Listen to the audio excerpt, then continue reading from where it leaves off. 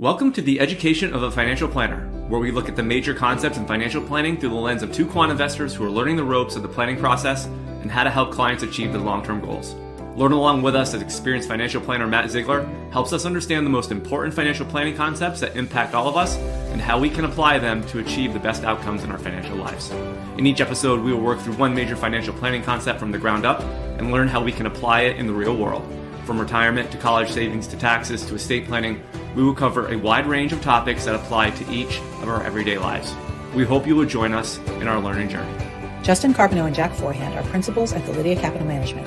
Matt Ziegler is managing director at Sunpoint Investments. The opinions expressed in this podcast do not necessarily reflect the opinions of Validia Capital or Sunpoint Investments. No information on this podcast should be construed as investment advice. Securities discussed in the podcast may be holdings of clients of Validia Capital or Sunpoint Investments. By the way, do you guys like my Bad Birdie shirt? I do. Wanted to get some feedback. Nice. Thank you. I'm going with the same T-shirt I wear every week. So there you go. Jack's wardrobe is up. I've got the closet of random like blue shirts and sweaters that are the oh crap, I'm on a video call. Nice. So today we wanted to we're not going to talk about shirts. We're actually going to talk about risk, and this is something that is, and it's an important, obviously, concept and thing to sort of discuss and get at and think about when you're building client portfolios, managing money, doing financial planning, doing all of the things that we do in our day job when we're not podcasting. And Matt, I know at some point with Jack and I at Validia Capital, the way that conversation a lot of times starts with investors is around a risk questionnaire. So when we onboard a client, they fill out sort of this risk questionnaire template that sort of starts to get at the discussion around risk and how their portfolio should be allocated, how their investment strategy should be built, and what they can and can't accept in terms of risk. And that obviously plays into a whole bunch of things: their goals, how much of the portfolio we're managing, and many, many other things. But this is like a central, and it's very important to have these discussions, I think, with investors. And if we want to sort of flush out a lot of things that have to do with risk and helping someone achieve their long-term goals. So, Matt, maybe I'll kick it over to you. And like, when you think about sort of defining risk and building client portfolios, how do you tackle it? And then let's kind of peel back some of those layers and talk about some of the things that we actually do day to day to help with risk management. So let's just say it first and foremost, most of those risk management surveys when you open an account are garbage. Like, they're trash. They don't actually tell you anything useful. They tell you something in like a canned, what do you think happens or how will you react? I remember an old one at my old firm we used to have. It was like, what would you do if your account was down 20%? Like, is this useful? Does anyone actually like think like this actually about like their life or their portfolio in a way that they have answers for this? If you have, whatever you have, whether you have $100,000 or $100 million, and all of a sudden 20% of it goes away, like, can you conceptualize that when it's not real? So most of those surveys I think are kind of trash. And I think for us, and at Sunpoint in particular, when we do the financial planning stuff, that's such a better indication of risk than anything else. And so before we dive into the guts of this conversation, that CCBS framework that we use, which is just the calendar, the cash flow, the balance sheet. So, okay, we're talking about your assets. That means we're talking about the balance sheet. And we're talking about what you own likely on that balance sheet. And your risk is going to be largely determined by, do we need stuff on that balance sheet, like to supplement cash flow on the calendar? If you're retired and you have to take an RMD or you need to fill a spending gap, like, the risk you're taking needs to be based on what you need that money to do. The opposite side of that is if you're saving money, the risk you're taking, the stuff you're investing in on your balance sheet should be risks that you're comfortable taking and going, okay, I see the short, medium, long-term merits of this thing because I don't need to convert it back into cash flow on my calendar going forward. I don't think you can talk about risk without those three things. So, the traditional, I think, measures of risk, people will kind of talk about like a client's ability to take risk and then their willingness. So like the ability, going back to what you said, like if you need the money in the next 3 years, obviously the risk you can take is very different than if you need the money in 30 years or something like that. So that tends to be, I think, more like financial type things. And then willingness is, what are you going to do as a person? Like, how are you going to handle what goes on? So, I mean, do you think those are two good buckets to put it in, like your ability to take risk and then your willingness? So I think those are great. That's a great starting reference set, is the ability, because ability is basically telling you like it won't break you. And then your willingness is telling you like, I'm willing to stare into the abyss. And SunPoint's did a lot of work with different like behavioral surveys and other ways to approach this risk assessment. And the thing that I always go back to is what I consider the coulda, shoulda, woulda approach, which is very technical. And so I know you guys appreciate my lists. I will explain this first to you in Nirvana terms. So as the great philosopher Kurt Cobain once taught us, so coulda is basically the risks you could take. And I would lay that out in all apologies terms, which is, what else could I be? All apologies. It's like, I don't know, like I could take this. It's not going to kill me. All apologies. It's all fine in the end. On the other hand, that's a little bit more like lithium, where it's the I'm not scared, light my candles, I'm in a daze because I found God. Yeah, like I took the lithium. It's all good. I should take this because I can deal with whatever chaos the market is throwing at me now that I've taken my medicine. And then the last category, woulda, is the part that I think kind of gets left out. And I'd say this is like definitely unplugged About a Girl, because we can all agree that's the far superior version. But in About a Girl, where it's, I'll take advantage while you hang me out to dry, but I can see you every night free. And that's the thing where it's like, yeah, I would do this, but there's something in the way. And so like that third layer that we get of another Nirvana song, Something in the Way, the third layer of like what's in the way behaviorally, I think is the other thing. Because somebody could say, I could take this risk and I should take this risk, but still have a behavioral element that gets in the way that keeps them from taking that risk. Our job as advisors is to help them navigate not just their ability and willingness, but how they emotionally feel about putting that on the line. Well, first of all, I'm impressed because you just got the topic for this morning.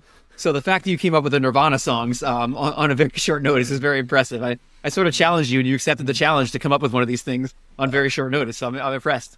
Full credit goes to the Cultish Creative post from 526, where I actually made a Blind Melon reference. And I think my brain was all about the early 90s.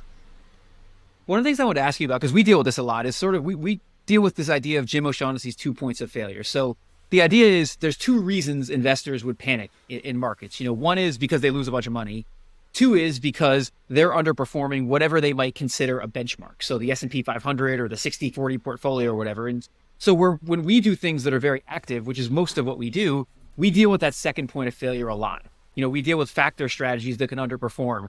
We deal with like multi-asset models that look very different than stocks and bonds that can be well ahead of those models, but also well behind. So that to us, I think that almost is the bigger issue. Is like for us, we think clients have a harder time underperforming or going to the cocktail party and talking about what they're doing and having it be significantly worse than their like friends than they do losing money. And I'm just wondering, like from your end, like how you put those 2 points of failure in context.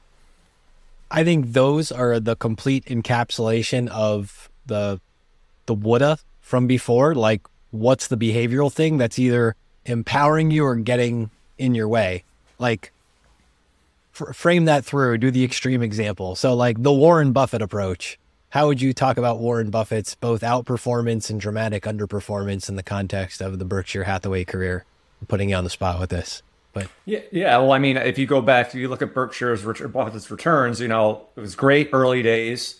And it's been market-like performance, I'd say, the last 20 years. But I think what he's done a good job of doing is getting, even with periods of underperformance, his investors have stuck with him. He has very high-quality shareholders. So, but there's certainly points in there where Berkshire has underperformed the market over periods of time.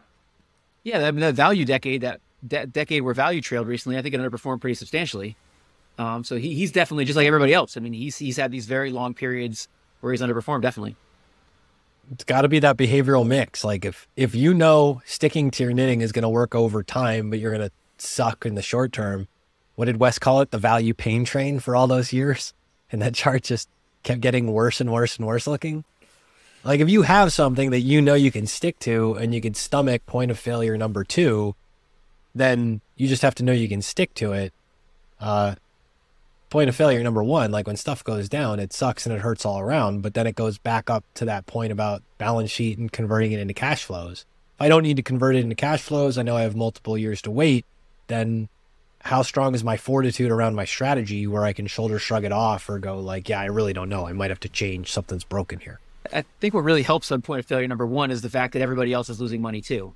I think people are much more willing to lose money when they see everyone else around them losing money. And it's much harder when I'm like trailing everybody else around me. I think that behaviorally, for some reason, point number 1 can be easier than point number 2. And we're the furthest thing away from any indexing like strategy, basically, with the vast majority of the money that we manage for clients. But that does present or make a good argument why passive investing for some investors is good, because you're just buying the market. You're not looking for outperformance. You're going to get the performance of the market, essentially, as long as you don't make bad timing decisions. So, we're the first to say that, for some investors in, passive vehicles, just buying the S&P 500 is a great investment strategy. If they want to aim for outperformance, then you got to be willing to accept the risk that sometimes the strategy actually doesn't, outperform over periods of time. I'm wondering how, going back to what you talked about before, when you talk to clients and you do your best to assess like what they're going to do, what their risk tolerance is, what they're going to do if the market goes down, what they're going to do if they're underperform. How often is that end up being accurate in the real world? That's something we struggle with. We came up with this document a few years ago. And basically what we tried to do with clients when they came on board is say, here are all the horrible, awful things that are going to happen to you when you invest with us. So, the stock, like every stock market decline that's ever occurred in history, how big they were, these 50% declines, we listed all of them. Here's the massive underperformance that value can have. We tried to put it all out up front. And I think it helped, but it's still, like, to your point before, it's still very hard to say to someone, oh, what are you going to do when you lose 40% of your money? And then have them actually lose 40% of their money. It's a very different world, than talking about it up front. So I'm just wondering, like, how often is what clients tell you up front, how often is that very different when you see them in the real world? When you're in the midst of like getting bombed or seeing everything drop, and like whether that's going through 2008 with people or going through COVID with people, like it sucks. It just sucks. And there's that Morgan Housel quote, every past market crash looks like an opportunity, but every future market crash looks like a risk. And I think what you're doing when you're laying out here's all the worst case scenarios to somebody in advance is you're reminding them that in hindsight, everything was an opportunity to like double down or get more in or add more or whatever. And the future ones are the ones that look like something to be scared of. So to the question, experiencing it is different than theorizing it. And the way that we try to get in front of that is to both understand in what way are we dependent on any of these assets or strategies to be converted into something. Don't take risk that you shouldn't take. But then when we're in the midst of those moments and the sky is actually falling and everything feels dreadful, like nothing's going to get better, remember those are the times that create the opportunity, and then just make sure that there's enough of an ironclad plan that you can preserve the behavior, hold the hand of the client, get them through it. As the poet philosopher Method Man once asked, does Pinocchio have wooden balls, man? You got to know what you're made of. This is probably like our, Matt is doing a lot more planning, so holistic. We're doing some planning, but we're doing more investment management. But for us, this is probably the most important thing that we can do as advisors is really try to get at, for the investor, what is their true risk tolerance. If you and really try to probe, and maybe we'll get into some of the ways that you can try to figure this out. But I mean, if you have this wrong going in, then I'm telling you right now, they're not going to be a long-term client. The investor's not going to be able to make it, because when eventually the strategy underperforms or you lose more than the market, if you haven't defined it up front well, then you're probably not going to have a long-term relationship with the investor. And so, yeah, so that's just, I just wanted to add to that. Yeah, and I'm wondering that was sort of my next question is how do we do that better? Like you made the point earlier, just showing someone like a chart in 2008 and being like, oh, what are you going to do if you lose 50%? Like you're not going to get an honest answer with that. And I've seen different ways of doing it. Like I worked with someone for a while who was kind of creating a product where they tried to put you like in a role playing thing where you went through those things. You kind of like went through your investing career like in a simulation, and like you saw the news headlines that were going on, and they tried to put you in the place of that. But even still, if your money's not on the line, it's very hard to do that. So I'm just wondering, like, do you have any tricks that you do in terms of like trying to make people understand what might happen and then how they might react to it when it does? So the closest to like a trick that I've actually come to this is back in the days when we had, offices that people would come hang out in and stuff. I had one of those long-term, I don't know, S&P or Dow. I don't even remember what the index was. I just know it was a US stock market that went back to like the 50s or 60s. And on the chart, you had like the crash of 87 and the other stuff. And back to the Housel quote, it was a great way to illustrate the point that in the past, it looks like an opportunity. In the front, it looks like a risk. And the thing that I would try to iterate with people, and I think this gets to the heart of what you just said. So we talk about 87, and say you're somebody who's old enough to remember the 87 crash. Any of you guys have actual memory of the 87 crash? I do not. I do not. I was 6. Okay. So the crash of 87, let's put this in context. We just admitted we don't. How much stock investment did you have on the line in the crash of 87? I think the answer for all three of us is effectively 0. Right. Yeah.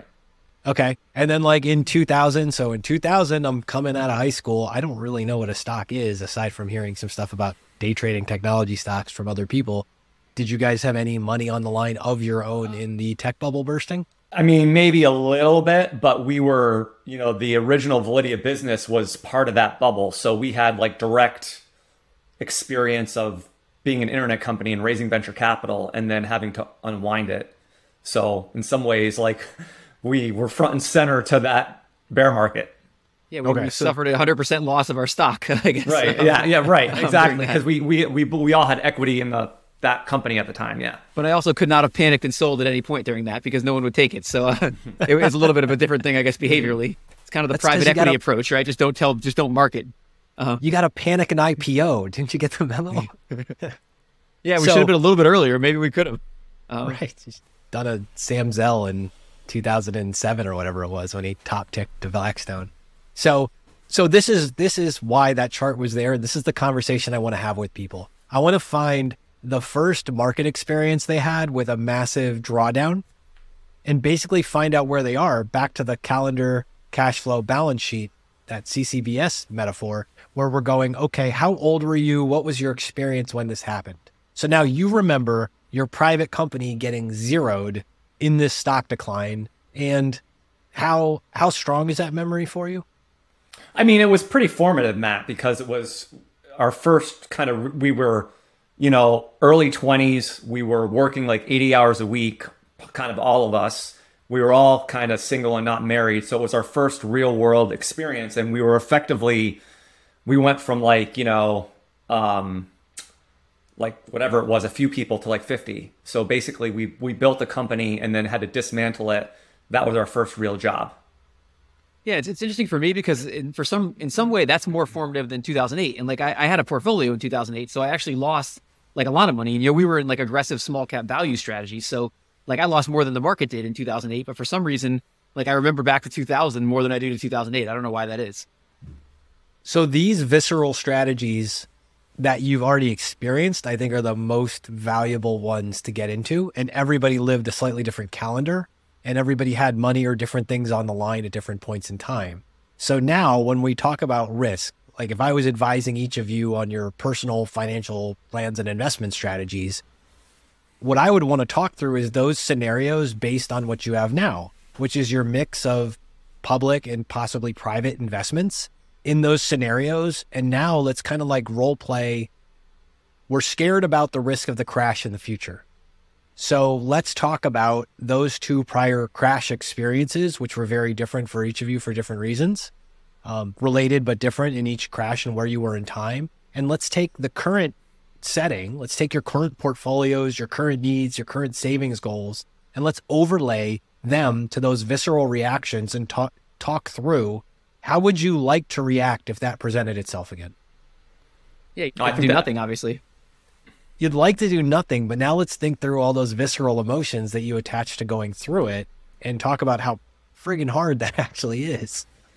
Yeah, totally. I think that's you're hitting the key point here. And, you know, you can look back, but you got to kind of then roll it forward to where you are in life and what you're looking to do, and maybe how much money you have in other places, and all the different stuff that, you know, you would need to talk about, I think, to try to get at that. I think the other thing for me too is, like, when I see a behavior of an investor that's not aligned with what they've told me. So, you know, the market's down, I don't know, let's use like last year, like, you know, the market was down, well, like 18%, and some of our strategies are better, some do worse, doesn't even matter. But if someone was like, said to me, you know, this money's long-term money, I don't need it in the next 5 years, I want to invest it in stocks, and they were down maybe slightly more than the market, and they were completely panicking, like, I would know. And, you know, I've certainly experienced that, where I have certain clients that are checking their accounts daily, if not multiple times a day.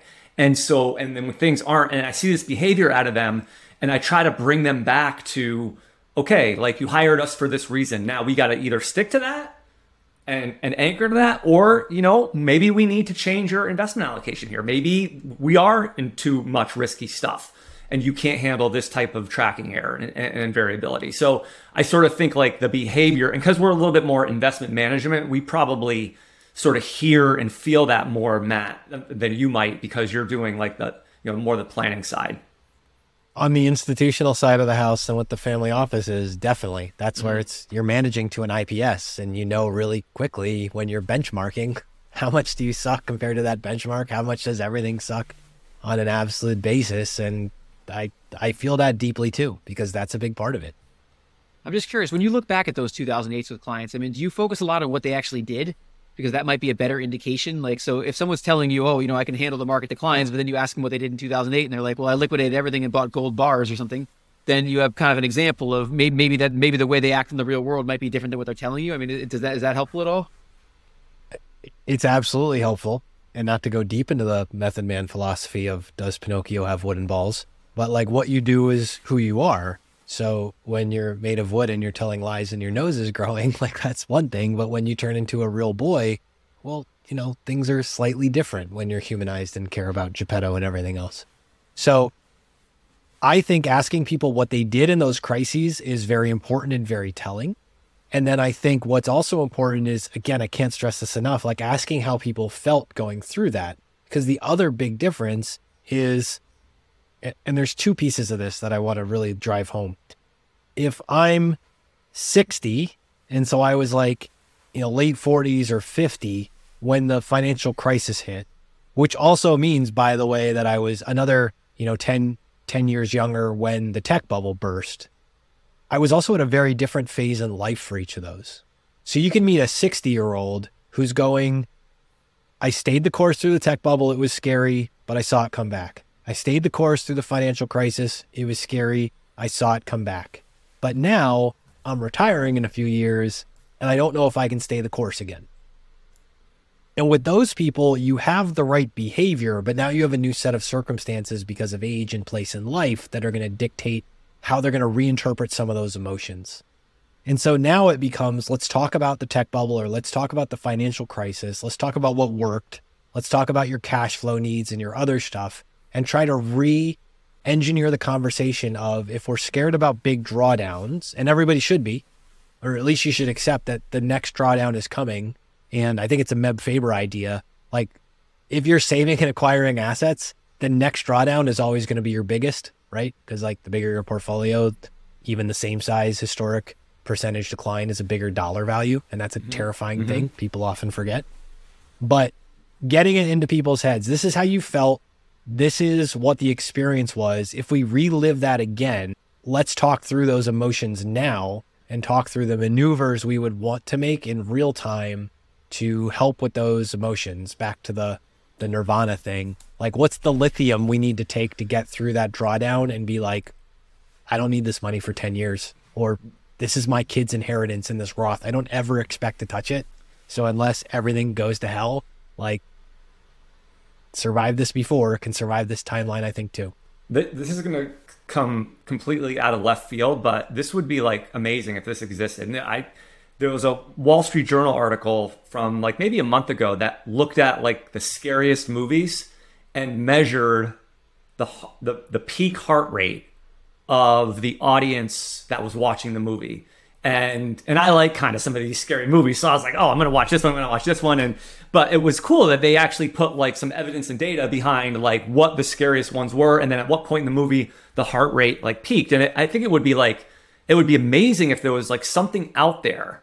It's almost like, imagine measuring like your stress level during bear markets for investors as a group, and how stressed out people got during these market declines. Like if that like tool existed, that would be like an incredibly useful, probably have a lot of privacy issues, but incredibly Justin's got a pitch for Apple. It's a tech startup, and we know what happened last time. Idea. My track record is not good on that.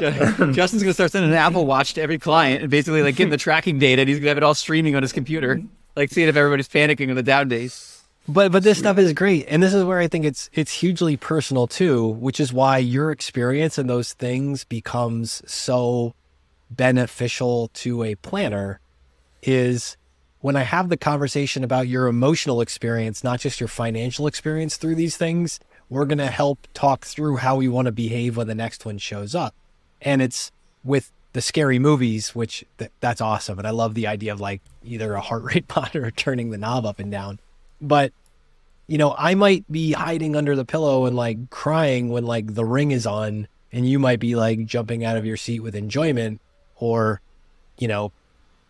taking my girlfriend to see like the John Wick movie, knowing she's not crazy about stuff like that. And she's like, do you really laugh at like this much violence? And I'm like, it's ballet with bullets. I love this. So your experience drives it. It would be awesome to see more things doing that. Michael Pompian, my colleague, actually has some like risk stuff that tries to get more into this, including like your behavioral type and how you deal with different things and are likely to either want to chase or want to press or do something against your own behavior. That's really interesting too. It's an interesting aside before we go to the next thing. Like Daniel Crosby actually had something about this on Twitter the other day about how risk tolerance is like domain specific to some degree. So like totally. Matt might love base jumping, but that doesn't mean Matt can tolerate like a lot of risk in his portfolio. And I'm kind of the opposite of that. Like I wouldn't do base jumping in a million years, but I can sit and watch my portfolio through pretty much anything. So it's interesting how like it's not necessarily in every aspect of life, if you have like a high risk tolerance, you do in investing. There's a lot of literature that actually bears that out. And I think that one of my favorite examples that I use all the time are either of you casino or gambling people? No. I mean, I don't go, but I sort of like to understand the topic and I read stuff on it. Understanding the topic, great. I once taught people to count cards and how to do Kelly bets in their head in blackjack on a rainy vacation. So like I'm fascinated by that. I hate casinos. I have a complete aversion, like get sick. Just even the thought of like hanging out at one. I hate when stuff is scheduled in one and I have to hang out in one for a little while. And I'll do probabilistic bets and whatever else in markets and things like that all day. But keep me out of those places. I have a complete aversion. I'm just wondering, as quants, we tend to get trapped in these risk metrics a lot. Like we look at standard deviation a lot. We look at max drawdown. We'll look at tracking error. Like as a financial planner, do you look at those things? Do you care about those things? Or is it more like talking to people about how they feel about things and you're not really that worried about those kind of things? We definitely talk about those things and kind of obsess over them, more so behind the scenes. So I think there's two pieces of this, and then I'll reveal my like what's cracked to my brain that I can't say no to on these metrics. So I think when we're building portfolios, we look at all this stuff. We're looking at correlation matrices. We're figuring out how to stage stuff. We actually have a whole methodology inside of Sunpoint on what we call our risky assets and our risk mitigation assets, with various layers of strategies underneath for thinking about these things. It's 4 layers, pretty complicated, pretty intricate, pretty math heavy, but it helps inform the whole process.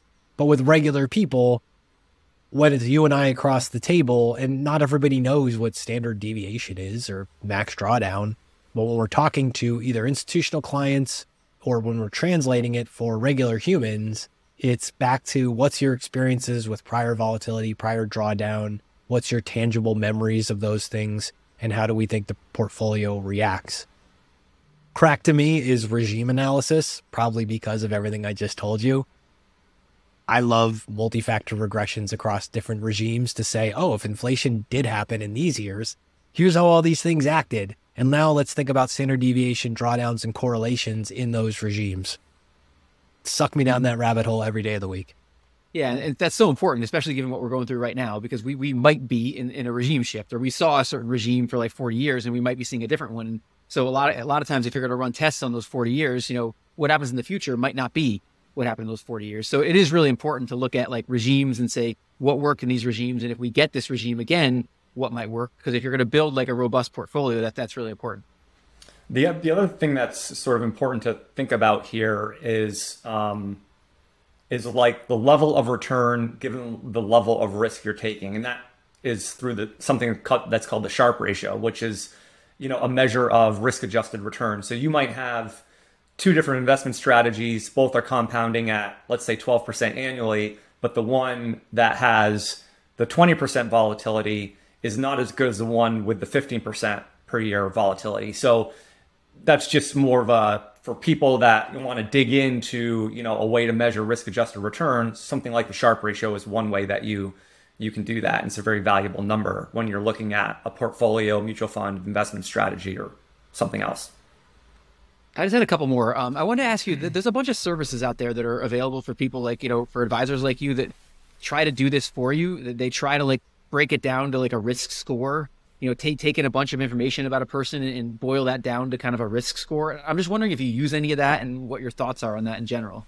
So I don't think you should have, risk scores are fine, but I think the Peter Mladina interview that we did, wherever that can be found at this point or when it will come out, this idea of this intertemporal capital asset pricing model, that risk exists and is understood in a different way across space and time, is super important. In a singular risk score, I don't think, without the nuance of what does that mean across time, is kind of worthless.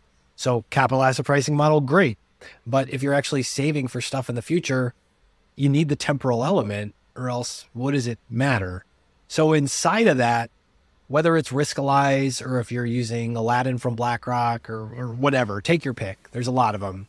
I think you just have to understand, like, is it regression based on factors and you're dissecting what's moving what, why, and when? Is it holdings based where you're actually applying stuff at the individual holdings level? How is that feeding in? What are your intertemporal assumptions that you're putting into this in your capital asset pricing model that's driving this and the relationships between those things? That's great for professionals to do. I don't know how many individuals outside of family office or institutional level are doing that type of work, but you want to understand that. Can you really boil it down to a number? If I tell you your risk is level 6 and the market goes off a cliff and we have a year where both stocks and bonds, the 60-40 underperforms worse than any time in history, right? Like, did knowing you were a 6 matter? Yeah, no. Yeah, not at all. The other thing with that too is, going back to O'Shaughnessy's multiple points of failure, people can have very different scores on those points of failure. Somebody can be a 10. Change over time. Right. They're not consistent. So it's very difficult. It's definitely a moving target. Well, I almost feel like too, like, and this might be like in the middle here. So like, I think some tools like that are being used as like a sales, like, let me look at your portfolio. Oh, you think? Yeah, I know. It's like, okay, your risk score is like based on your current portfolio is actually this, but it should be this. Therefore, client, come to me because I'm going to do a better job of managing your risk, So, yeah. Yeah. The real life horror movie versus the on-screen horror movie. Right. I just had one more as we wrap up here. I wanted to ask you, a lot of people who listen to this will work with someone like you or like us, but a lot of people won't. And I'm just wondering if you have any advice for like the average investor who's trying to assess their own risk tolerance. Like, and we've talked about a lot of it already, but if you have any like high level advice in terms of how you can be honest with yourself about your own risk tolerance as you build your personal portfolio. I'm assuming the answer we're looking for here is ayahuasca. It can be, if you want it to be. No. Back to things Matt has an aversion to. No casinos, no drugs. Freaks me out. So as I'm drinking coffee and alcohol, totally fine. Everything else, I'm sheer panic attack over, thanks to my 80s dare upbringing. What I would say is, honestly, even if you're a regular investor and you're not working with somebody, that CCBS exercise of just writing down your calendar, what's ahead of you that know it's coming, understand your cash flow. That's the balance of what's coming in, what's coming out. Do I have a surplus or a deficit?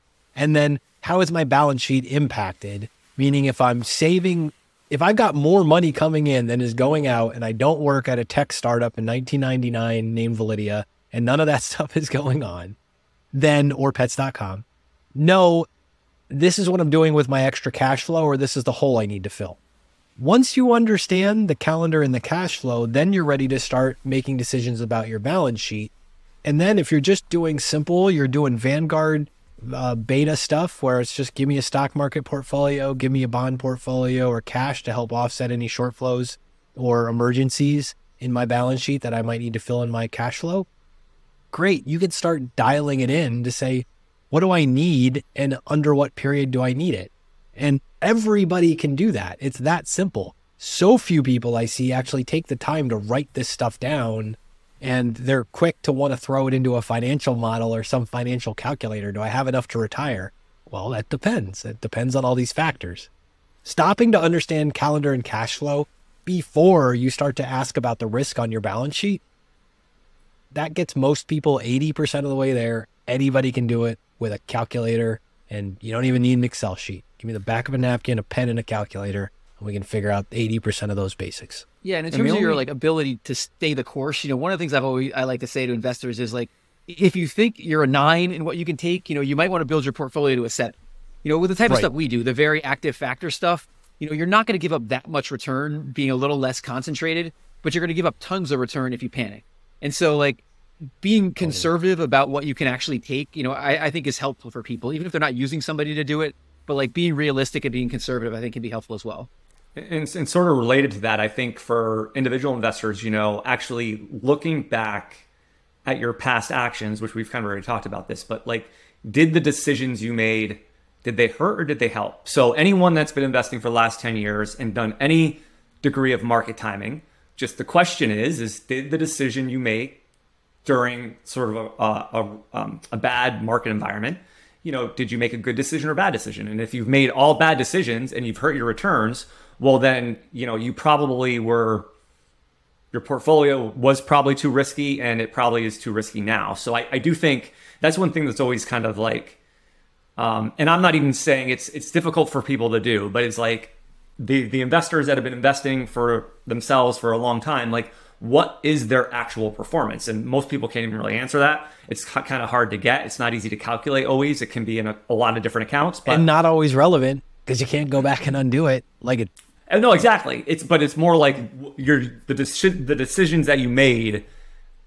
did you make them because you panicked or you got scared or for whatever reason, and so, but you're right, that's kind of water under the bridge. It's but then thinking about, okay, well, that's what the decision I did make. So maybe I need to be invested differently, possibly. That's how you're wired. It's what you are. I think that's perfect. I put the highlighter, boldface print on that statement. Look back at how you behaved in the past and understand that was your default setting to do something. And would you repeat it again, or do you need to be tied to the masts so that you don't go out and chase those sirens again? So we talked about a lot of things to do with risk, people's willingness to accept risk, their ability to accept risk, how they can figure out how much risk they can withstand, looking at different periods of time when you were investing and thinking about how you reacted. And then, all these different things that are, I think, very important for long-term investing success. And risk and understanding your risk tolerance is an important element to that. It's valuable. We will see you next time. Thank you. Hi, guys. This is Justin again. Thanks so much for tuning into this episode.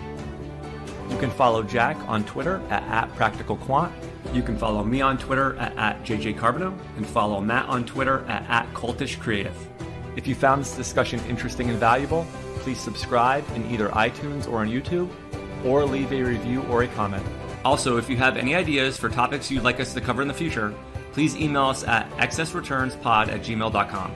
We would like this to be a listener-driven podcast and would appreciate any suggestions. Thank you.